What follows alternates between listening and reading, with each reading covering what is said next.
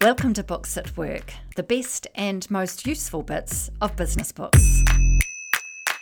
It's not charisma that makes a person convincing, it's conviction. Backable people take the time to convince themselves first, and then they let that conviction shine through in whatever style it is that feels most natural to them. I'm Anna Hughes, and that's Sunil Gupta. He's the author of Backable, the surprising truth behind what makes people take a chance on you. Why do some investors and some bosses believe in some people and not others? Another author, Daniel Pink, describes this book, Backable, as the secret weapon to bringing your idea to life. Before we dive into Backable, though, let me just update you on the winner of our last book, No Sex at Work. Congrats, Melanie Marshall, the book is yours, and it will be on its way shortly to you. And remember to go into the draw for each episode's book. Please get in touch or follow Books at Work on Instagram.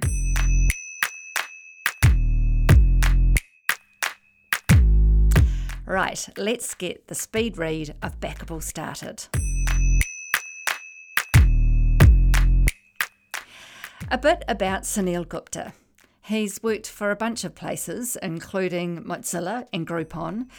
He teaches innovation at Harvard, and most importantly, he created the startup called Rise. He raised millions of dollars to launch it and sold it for millions more. He also went on to being the face of failure to the new face of innovation, according to the New York Times. This book, Backable, lights the path on how to pitch ideas and get others to really listen and to take a chance on you. It's really helpful and relevant for any one of us who are trying to get an idea over the line, whether it's to convince our bosses, to get our colleagues to understand, to get our team members on board with an idea. And for all of us who are working on a new business or an innovation or a new enterprise, it's got some great tips in here for you as well. Sunil packages up what he's learnt from his experiences and from talking to others into these 7 steps for pitching ideas. These are the 7 steps that course-corrected his life and career. He's a wonderful storyteller in the book and in our conversations that we'll get to shortly. I'll pick up some of the elements of those 7 steps here, and Sunil brings them and others to life in our chat together. So how do you get others to take a chance on you and back your ideas? Well, first up, start with you. What do you think about your idea or pitch? Be the most passionate advocate for your idea. We need to be inspired by our ideas or pitch before we can inspire anyone else. And it also takes time to incubate your ideas, so take that time. Don't share half-baked ideas. If you do, we can't really expect to get a fully baked response. Another tip is to build an emotional runway. We often hear talk about having a financial runway. With an emotional runway, that helps us get buy-in and backing, and it makes sure we have the energy to push an idea forward. Draw people in and keep them hooked. This is a pretty key one. Tell stories of substance with a central character and a central reader or listener. Have a specific person in mind and their customer or user experience. Know the key moments that need extra focus and tell that story when you're pitching your idea or proposal. We all emotionally connect to people, not concepts, so tell a human story, an experience. When sharing an idea or pitch, create this thing called an empathy bridge. Understand what the people you're aiming at are seeing, what they feel, and then talk the numbers. Another key thing is this idea around do the work. Intoxicate with the effort you've made. Show dedication and drive. Surprise people with your insights. Sunil talks more about this when we chat to him too. Make it feel inevitable. Show that your vision isn't unique, it's just slightly ahead. What Sunil has learned is that a backable pitch communicates that an idea is inevitable, not that it's new. Turn outsiders into insiders. Bring others into the high-level idea and open it up for discussion and development. Make it about us, not you. Get others involved in developing the idea. Can you think of situations that might have gone differently if you'd done some of these things? I certainly can. So let's get Sunil to tell us more about these ideas. Welcome, Sunil. Hey, thanks so much for having me. Now, we always start with a question. Where in the world are you today, and what's the view out your window? So I'm outside of Detroit, Michigan. I'm very close to the town that I grew up in called Novi, Michigan, which is about 20 minutes out of Detroit. And the view outside of my room where I'm talking to you right now is of a play structure that I have for my two daughters. They are not Gorgeous. on that play structure at the moment, but I'm sure they will be at some point during this interview. Sounds wonderful. Thank you. Now, I want to kick off with a question around who is this book for? Because I've got a lot out of it professionally for not only my ideas, but how I work in the workplace. Who's the book for? Yeah, I mean, oftentimes you hear a word like backable, and you think it's for celebrities and CEOs, but it's really for anyone who has an idea. And I think we all have unused creativity, and whatever type of change that we're trying to make, whether that be with our own career, whether that be inside our community or inside our company, the gist of it is that we never do it alone. We need hiring managers, we need teams, we need partners, investors, even friends and family to come along for the ride. So, how do you convince people to take a chance on you? So, Sunil, there was one story that really stood out for me in the book about someone who went to extraordinary lengths to be backable. Can you tell us about that? Yeah, yeah. It's a couple of years ago, Time Magazine named Damayanti Hingorani a trailblazer, and her story is extraordinary because she grew up and spent a lot of her early childhood in a refugee camp right on the border of Pakistan and India. No running water, no electricity, but she did something remarkable. She taught herself how to read. And I know you're a big reader, and Anna, and she was as well. And the first book that she read from cover to cover was the biography of Henry Ford. And she decided that she wanted to one day become an engineer with Ford Motor Company, which is just like it's just an impossible sort of vision for somebody in under those circumstances in that time, uh, for a woman to want to do that. And so most people dismissed her, but her parents got behind the dream, and they saved every penny they had to get her on a boat to America, where she ended up getting a scholarship to Oklahoma State University. She graduated as the only female in her class. The day after graduation, she goes to Detroit, Michigan, where she applies for her dream job. And his hiring manager comes into the room, and he looks at her resume, and he looks at her and he says, "Are you applying for the job of an engineer?" And she says, "Yeah." And he says, "I'm sorry, we actually don't have any female engineers working here right now, because this was the 1960s, and Ford Motor Company was actually in its heyday. It was doing very well, and thousands upon thousands of engineers on staff, but not a single one of them was a woman." And so in this moment, Damayanti Hingorani is deflated. She feels rejected. She gets up and she grabs her purse and her resume, and she slowly begins to walk out of the room. And then, almost in this just last sort of ditch moment, she turns around and she summons all of the courage that she possibly can. And she tells this guy her story about all of the struggle that had to happen for her to be here, and how unlikely it really was for her to be in this room right now. And she says to him, "Look, things are changing. And if you don't have any female engineers on staff, then do yourself a favor and hire me now." And it was in this moment that a middle manager from suburban Michigan decides to take a chance on this refugee from the other side of the world. And Damayanti Hingorani becomes Ford Motor Company's first female engineer, 1967. And I love that story because it inspired so many people, and inspired an organization many years later called Girls Who Code. It inspired immigrants who are hoping for a better day. It has inspired women in the workforce, and it inspired me because Damayanti Hingorani is my mom. I just love that story. It was right at the beginning of the book, and I just really, really loved it, and I loved how you told it in the book, but also just now. So thank you so much, Sunil. Thank you for letting me tell it. Yeah. One thing that really resonated with me was a comment in the book where you said, how do you get around something that sounds really exciting in your head, but really uninspiring when it comes out of your mouth? What's that about? Yeah, well, I mean, it happens, I think, to all of us where we are surrounded by friends and surrounded by family, and all of a sudden an idea strikes, our colleagues, and we just want to blurt it out and share it right away, and then we sort of look around the room or we look at the Zoom screen, and we realize that like they're not nearly as excited about our idea as we are, and that happens all of the time. One of the things that I found when I was looking inside companies is that most great ideas inside companies, those ideas that they look back on and say, hey, why didn't we do that? Most of those ideas didn't actually get killed inside the conference room. They didn't get killed inside formal meetings.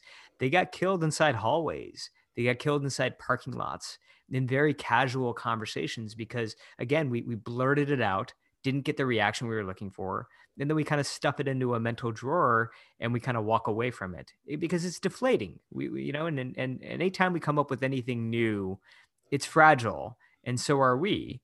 Jerry Seinfeld has this great quote, which is like, never share that day's material. No matter how good you think it is, you never want to do that until you actually build what we call in the book conviction. So tell me about the conviction. Yeah. What is that? And who do you have to convince first? Yeah, well, you have to convince yourself first.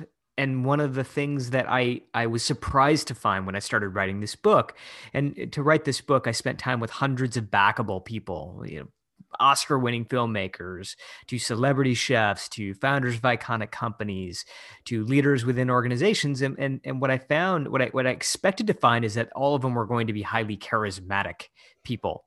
That's what I thought would happen. But that did not turn out to be the case. Yeah, of course, some of them were extroverted and gregarious, but I would say the vast majority of them were not. It's not charisma that makes a person convincing, it's conviction. Backable people take the time to convince themselves first, and then they let that conviction shine through in whatever style it is that feels most natural to them. So how do you do that? And Yeah. how do you build that conviction and Yeah. portray it in a way that's not weird or overwhelming? Yeah, I mean, and it really comes back to that moment where all of a sudden inspiration strikes and you have that choice as whether or not to share it.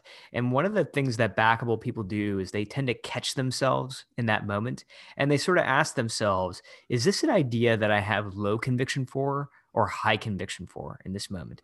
And the way to think about conviction is not necessarily that you have perfect answers, but that you're able to have a back and forth where somebody can press on the idea and it won't crack immediately. In other words, one way to think about it is this a chocolate M&M where they squeeze on it and it just cracks?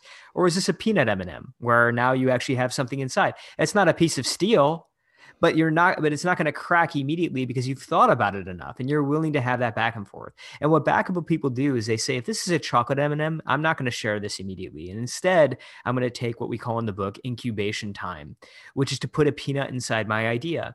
And during this incubation time, people spend this in different ways. It can be literally talking this out in front of a video camera and creating videos. I've seen people do that. Some people like to draw. I like to write my idea out, or I literally just start writing free form. What's this all about? Who's it for? Why does it matter? But I think there are sort of two actually very important things that I like to keep in mind now with incubation time. One is that instead of just wearing the excited hat, at some point in time, take that hat off and put on your critic hat and think about what are the top 2 to 3 objections to this idea. What I found is that backable people tend to steer into the objections of their own ideas because it wins over a tremendous amount of credibility when you're inside the room and you can talk about why an idea makes perfect sense, but also talk about what their probable objections are and then talk through those. That tends to win over audiences much better than just simply talking about why it's great. The second thing is to really put an end date on your incubation time, because we know that you could sit on an idea for literally ever, right? And people do.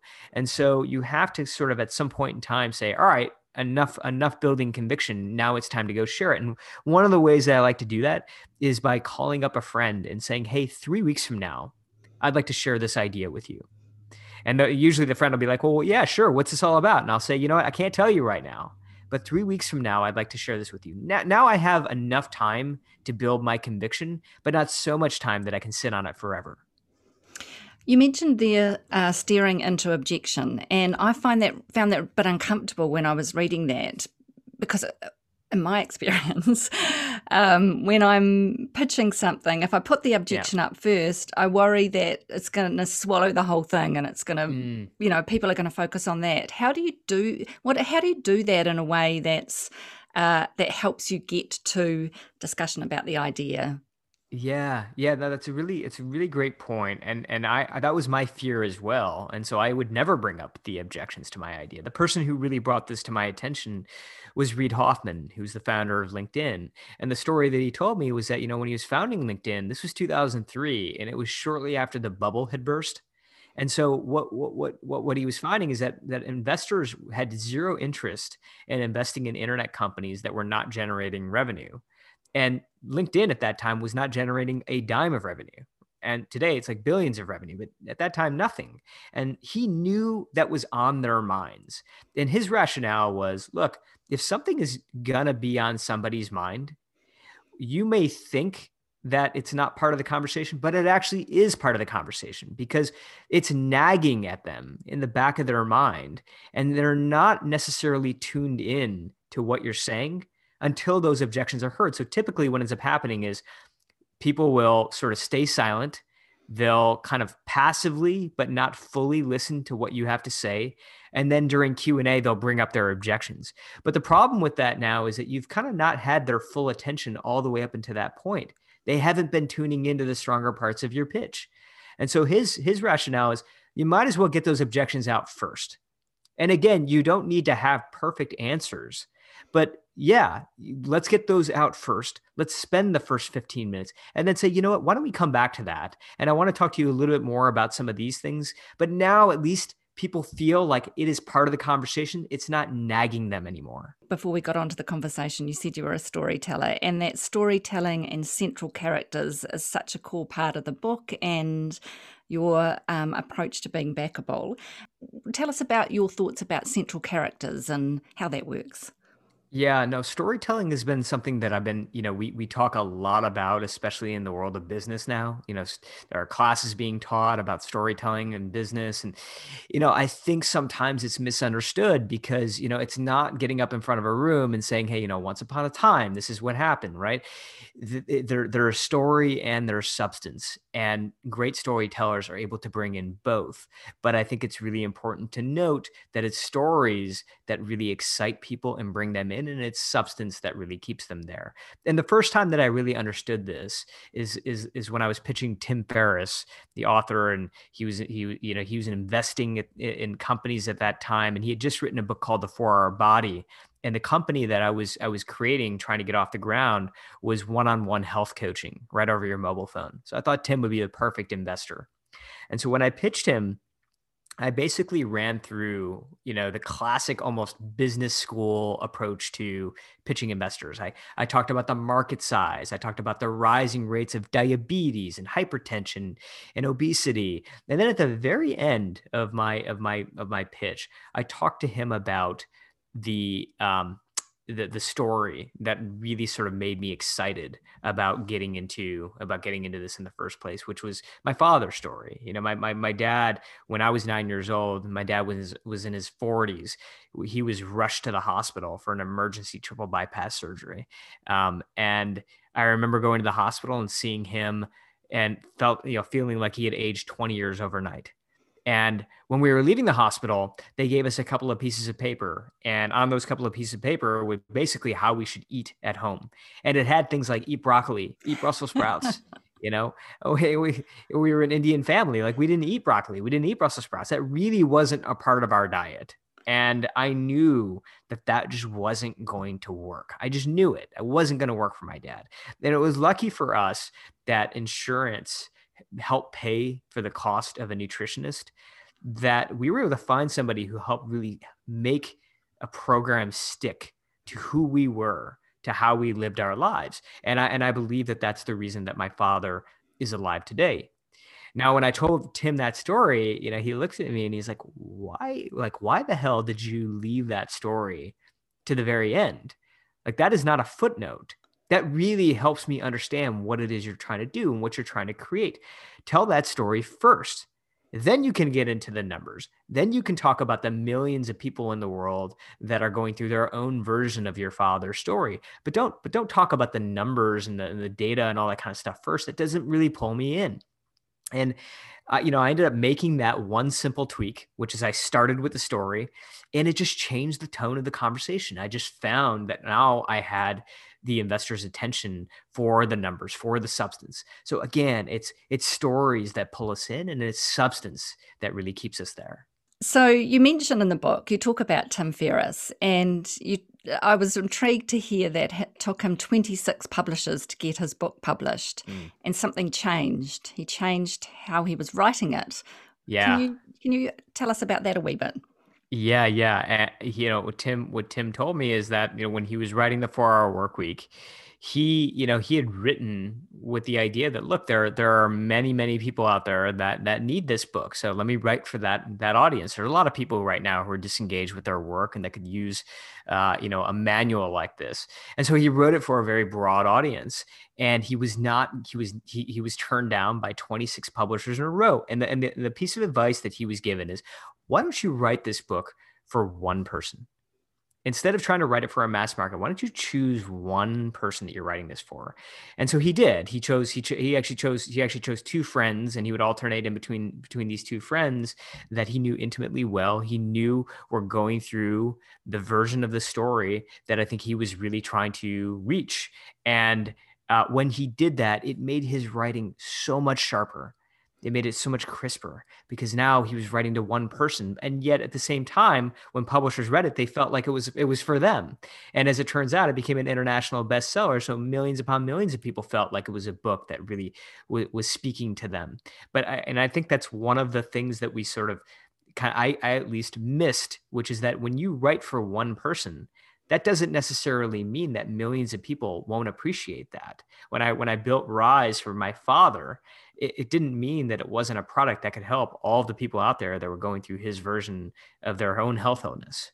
You talk about going beyond Google, and when I read that, I thought, gosh, it's going to take a lot of time. There's a lot of time to get this package together. I'd love to explore that idea of going beyond Google and how you do all this when you're not earning any money.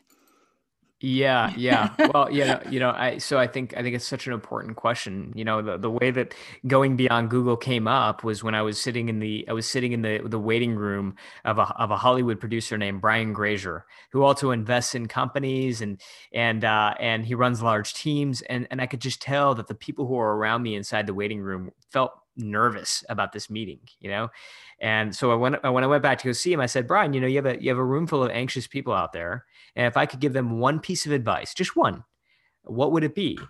And he said, give me something that I can't easily find on Google.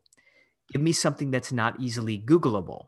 And I love that because when I talk to decision maker after decision maker, what I found is that great presentations, great pitches, great interviews tend to be built on an insight.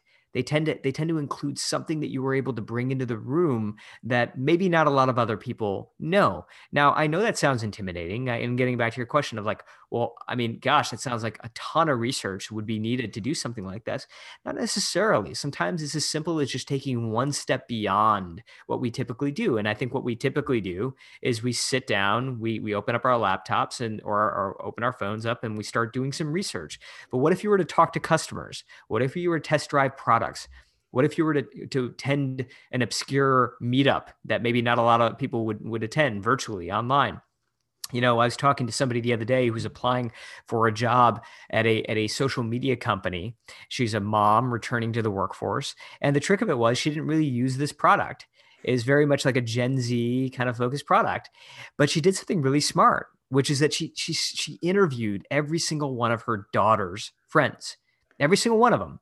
And she asked them, what do you like about the product? What troubles you about the product? And then she had them send her screenshots of their experience. So now she walks into this interview, it's all over Zoom, and she brings this gallery of photos with her and starts kind of swiping through in the middle of the interview. I discovered this and I discovered this. And this hiring manager is so impressed that not only does she get the job, but right in the middle of the interview, he patches in one of his UX designers to come in and see some of this stuff that she's collected, because it's good for them too to see how a brand new person is reacting to their product.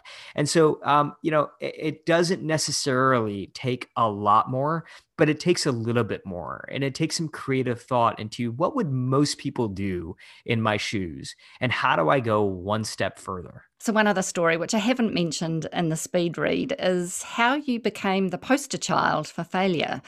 Can you tell us about that? I get a phone call from an organizer one day of a conference called FailCon, which literally stands for Failure Conference. And it is a humbling experience, Anna, when somebody calls you and says, hey, we're doing a conference on failure, and we would love for you to be the keynote speaker. And I had at that point in time started a couple of companies that didn't work out. I'd been on the receiving end of canceled projects and missed promotions, and I felt very well qualified to speak at this conference. So I did, and I didn't realize it at the time, but there was a reporter from the New York Times in the audience, and fast forward to me sitting in my apartment. I opened up that day's New York Times, and there I am at the top of a major story on failure. It's my photo, my face.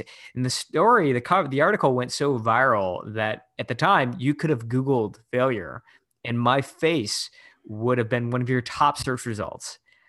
And so, it's interesting because I subscribe to Eastern philosophy. I grew up in an environment where, we talked a lot about Buddha and Hinduism. And, one of the things the Buddha always said is that whenever you are embarrassed or feel failure or feel pain, it's like two arrows are shot. One arrow is the arrow that actually punctures your skin, and there's nothing you can do about that arrow. Nothing. But there's a second arrow, and the second arrow is the arrow where you ascribe meaning to that pain. You ascribe meaning to what actually just happened. And a friend of mine reminded me of that story and said, well, what kind of meaning can you create out of this? And so what I decided to do was I started to send that article out to people I admire proactively. Instead of hiding from it, I actually put it out front and center. And I would say in my emails, hey, as you can tell, I don't know what I'm doing from this article. Would you be willing to grab coffee with me? Would you be willing to jump on the phone with me? And the response rate to that email was just incredibly high. But not only that, but the conversations that I ended up having were just open and honest, because they weren't sort of under the guise of success. They were under the guise of failure. And that is when I started to realize that these people that I admire, and I think this generally is true, if you rewind the tape on their careers, you go back to the early stages, it's a very different story. And they went through the same failures, the same setbacks, and the level of polish and the way that they presented themselves, very different than they are today. And that's inspiring to know, because it means that any of us can take that journey. Thank you so much, Sunil. Beautiful conversation, and I hope that our listeners get a lot out of it, because there's a whole lot of rich stuff in there. Thank you very much for talking to us. I really enjoyed it. Thank you so much for having me on. Now to the backable Take 5 in 60 seconds. 1. It's conviction, not charisma, that makes ideas backable. You need to be the most passionate advocate for your idea or pitch. 2. Steer into objection. Hit the objections first. Make it easy for people to be tuned into your pitch by removing those nagging objections up front. 3. Choose one person. Make your pitch or share your idea as if you're telling it to that one person. 4. Go beyond Google. Give something that can't be found on Google. Go one step beyond what might typically be done. And 5. Start with the story. It draws people in. Focus on the substance. It keeps people with you. That's this episode of Books at Work done and dusted. Please let me know what you think. Follow me on Instagram, Books at Work, or check out our website, booksatwork.co.nz. I'm Anna Hughes, and that's Books That Work, Making Work Better.